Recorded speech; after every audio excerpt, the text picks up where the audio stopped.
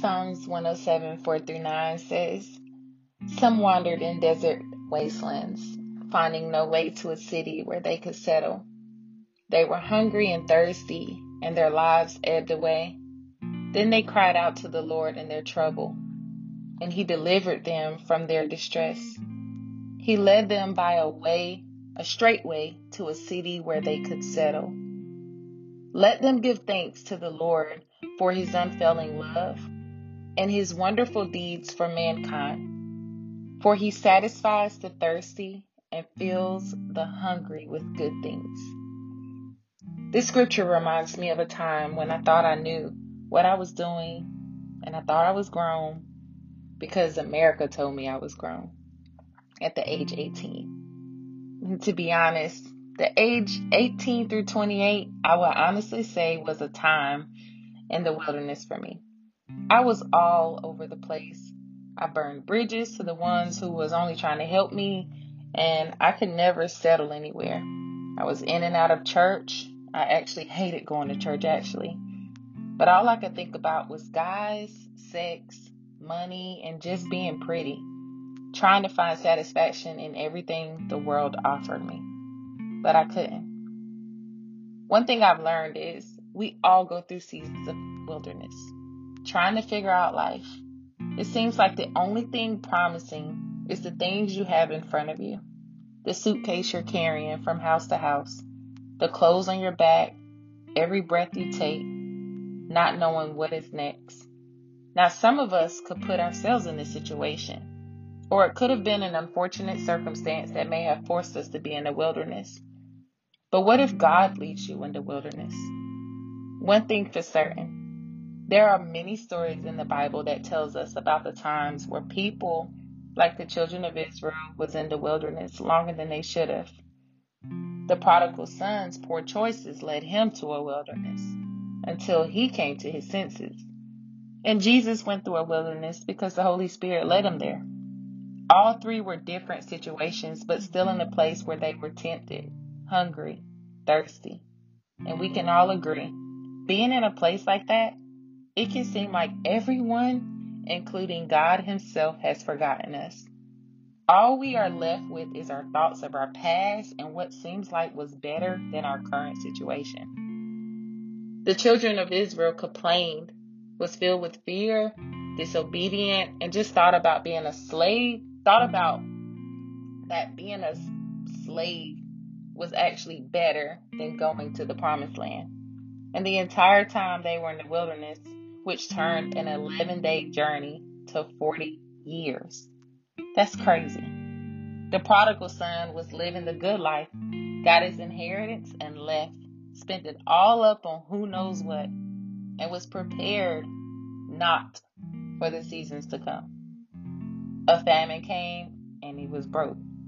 He found himself contemplating about actually eating the slop that pigs were eating. That's nasty. Jesus was full of the Spirit. He knew the Word, was the Word, and was ready to combat any and every thought that came flying from any direction. Jesus, the way, the truth, and the life, was the only one successful when it came to being in the wilderness.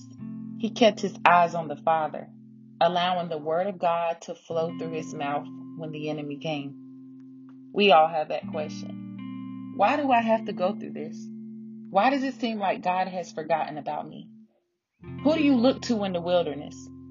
Do you blame yourself? Do you blame others? How do you trust God when He leads you in the wilderness?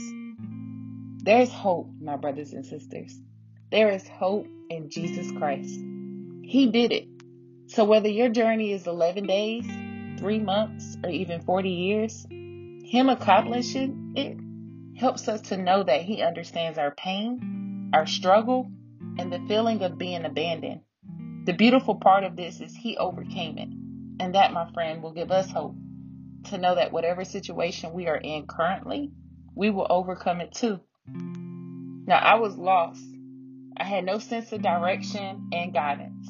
I was a follower of the world.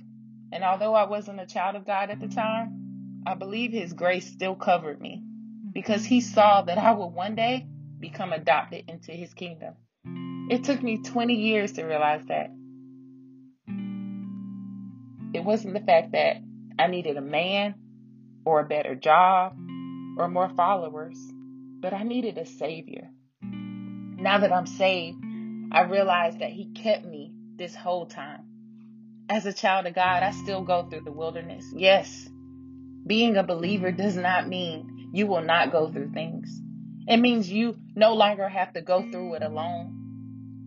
You now have the one who conquered it all to see you through it. So who is your Savior in your life? Is it yourself? Is it the government? Your kids? Your spouse? Your finances? Or is it Jesus Christ?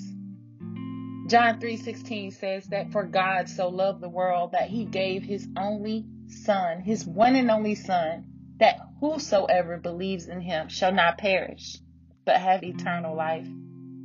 Romans 3 verse 23 and 24 says, we have all sinned and fall short of the glory of God. Yet God in his grace freely makes us right in his sight. He did this through Christ Jesus when he freed us from the penalty for our sins. And Romans 6:23 shares, for the wages of sin is death, but the gift of God is eternal life through Jesus Christ our Lord. When I say he kept me through that time, he kept me long enough so that I can repent from my sins and ask Jesus Christ to be my Lord and Savior. I couldn't keep doing life on my own. That is the wilderness I'm forever grateful to be out of. Come back tomorrow where we can dive into the second part of the scripture and see how it's like to try to fill ourselves up with worldly things and still be longing for more.